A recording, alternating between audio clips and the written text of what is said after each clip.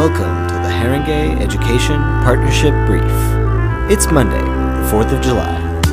I'm Luke. Today is my colleague Maya's birthday, and all of us here at HEP are wishing her a happy birthday. It also seemed fitting to let her take a break from the podcast. So on this 4th of July, I will be independently bringing you up to date with what's happening in education. Here's what you need to know this week. A government attendance advisor has urged the Department for Education to fund dozens more attendance hubs. Rob Tarn, the chief executive of Northern Education Trust, launched the Attendance Hub pilot program in May and now wants it expanded nationwide. The trust received 250 requests to join, but it has capped numbers at 58, with Tarn hoping that the DFE and other schools would launch their own attendance partnerships. The hubs included attendance dashboards, vulnerable student registers, discussions at every leadership meeting, attendance hero certificates, and daily staff visits to some homes. The DFE has launched a review into how multi-academy trusts will be held to account. The review is set to look at both the standards trusts are held to and the thresholds at which the government uses its powers to intervene in cases of underperformance.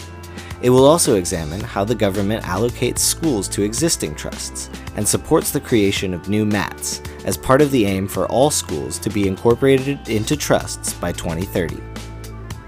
Young people in schools finally have their voices heard when it comes to Ofsted.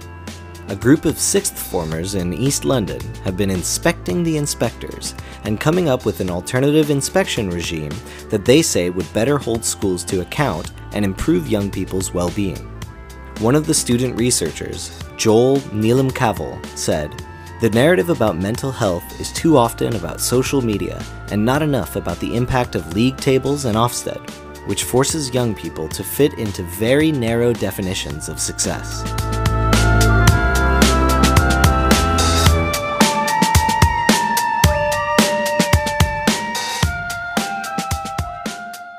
This week's Deep Dive: The Power of Music to Change Lives, a National Plan for Music Education.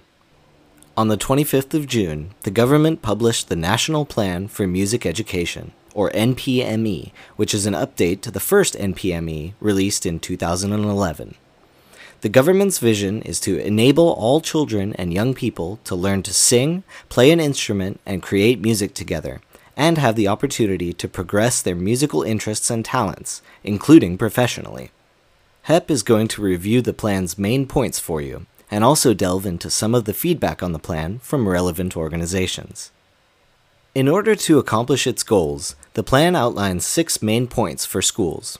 First, music should be represented in every school's leadership structure, with a music lead or head of department. Second, every school should have a music development plan, showcasing its curricular and co-curricular offers. Third, a music progression fund aimed at supporting disadvantaged pupils will be piloted and delivered through schools and music hubs. Fourth, all music hubs will partner with lead schools that have high-quality music provision to work with the music hub to deliver musical CPD and support for schools. Fifth, national music hub centers will be established for inclusion, CPD, music technology, and pathways to industry. Finally, the plan states that all music hubs should develop and publish an inclusion strategy and have an inclusion lead by 2024. These steps come in conjunction with £25 million in funding for musical instruments and music hubs, which is meant to allow schools to purchase 200,000 instruments. Music hubs themselves will continue to receive £79 million a year until 2025. Education Secretary Nadeem Zahawi said, "These opportunities will give thousands more pupils access to an ambitious, enriching curriculum that not only supports them academically, but also supports their physical and mental well-being." The funding for instruments and music hubs comes in a time of need, as TES reports that more than a third of teachers say their Year 9 pupils do not get regular music lessons. According to a survey by TeacherTapp, 2 in 5 primary teachers say pupils lack access to free instrument lessons, with music classes increasingly being taught by non-specialists. These numbers show the challenge faced by schools and the government in implementing the new plan for music. CEO of Arts Council England, Dr. Darren Henley, CBE, welcomed the national plan, but acknowledged that we still have a long way to go to ensure every young person can realize their music potential. He particularly stressed the importance of the focus on equality and inclusion in the plan, which will help those with SEND or those in alternative provision access music during their schooling. He also called the DFE's investment in music hubs a welcome boost. Music education hubs, by the way, are groups of organizations such as schools and academy trusts, local authorities, music and wider arts education organizations, community or youth organizations, and more, working in partnership to deliver high-quality music provision for all children and young people. Criticism of the plan includes its late announcement, as well as the fact that funding remains flat despite near double-digit inflation. Next week, HEP plans to interview Haringey Music Partnership's head of service, Daniel Early, about the plan and its effects on the ground. So stay tuned for a longer-form HEP Talks interview.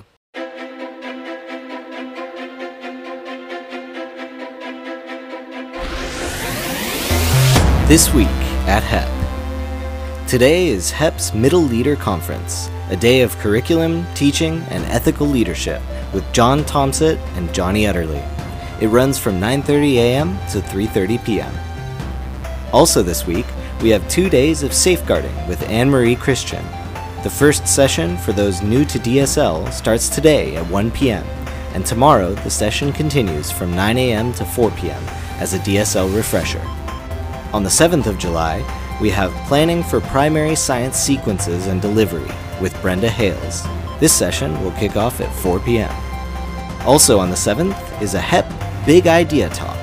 At 4 p.m., Valerie Hannon will speak about schools fit for the future. What are schools around the world doing to ensure the learning experiences they offer will enable young people to cope with and shape the future? All sessions are available to book on the HEP Booking Hub.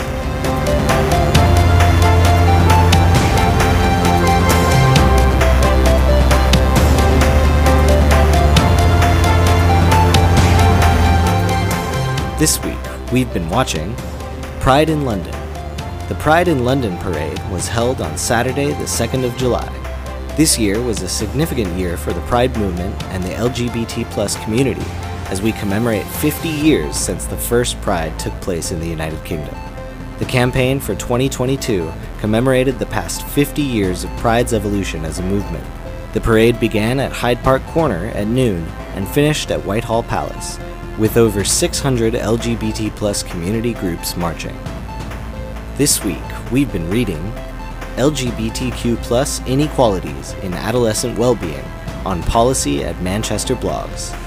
In this blog, Professor Neil Humphrey, academic lead for Be Well, reflects on a recent analysis of well-being inequalities for young people across Greater Manchester, focusing in particular on disparities experienced by LGBT+ young people, and considers how they should be addressed.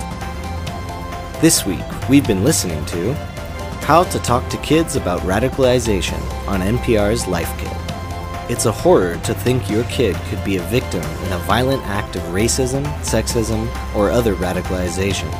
It's a whole different kind of fear to think they could be the perpetrator of that act. This podcast from Life Kit attempts to explain how to read the signs of radicalization and how to talk to kids about what they're reading.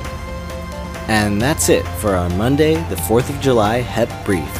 If you enjoyed this episode, please leave us a review, share on social media, and subscribe wherever you get your podcasts. Last Friday was our HEP Head Teachers Conference in Cambridge, so we'd also like to take a moment to thank all the head teachers who came out and attended. This brief has been written and produced by Luke Kemper. Music by Shane Ivers. We'll see you next week.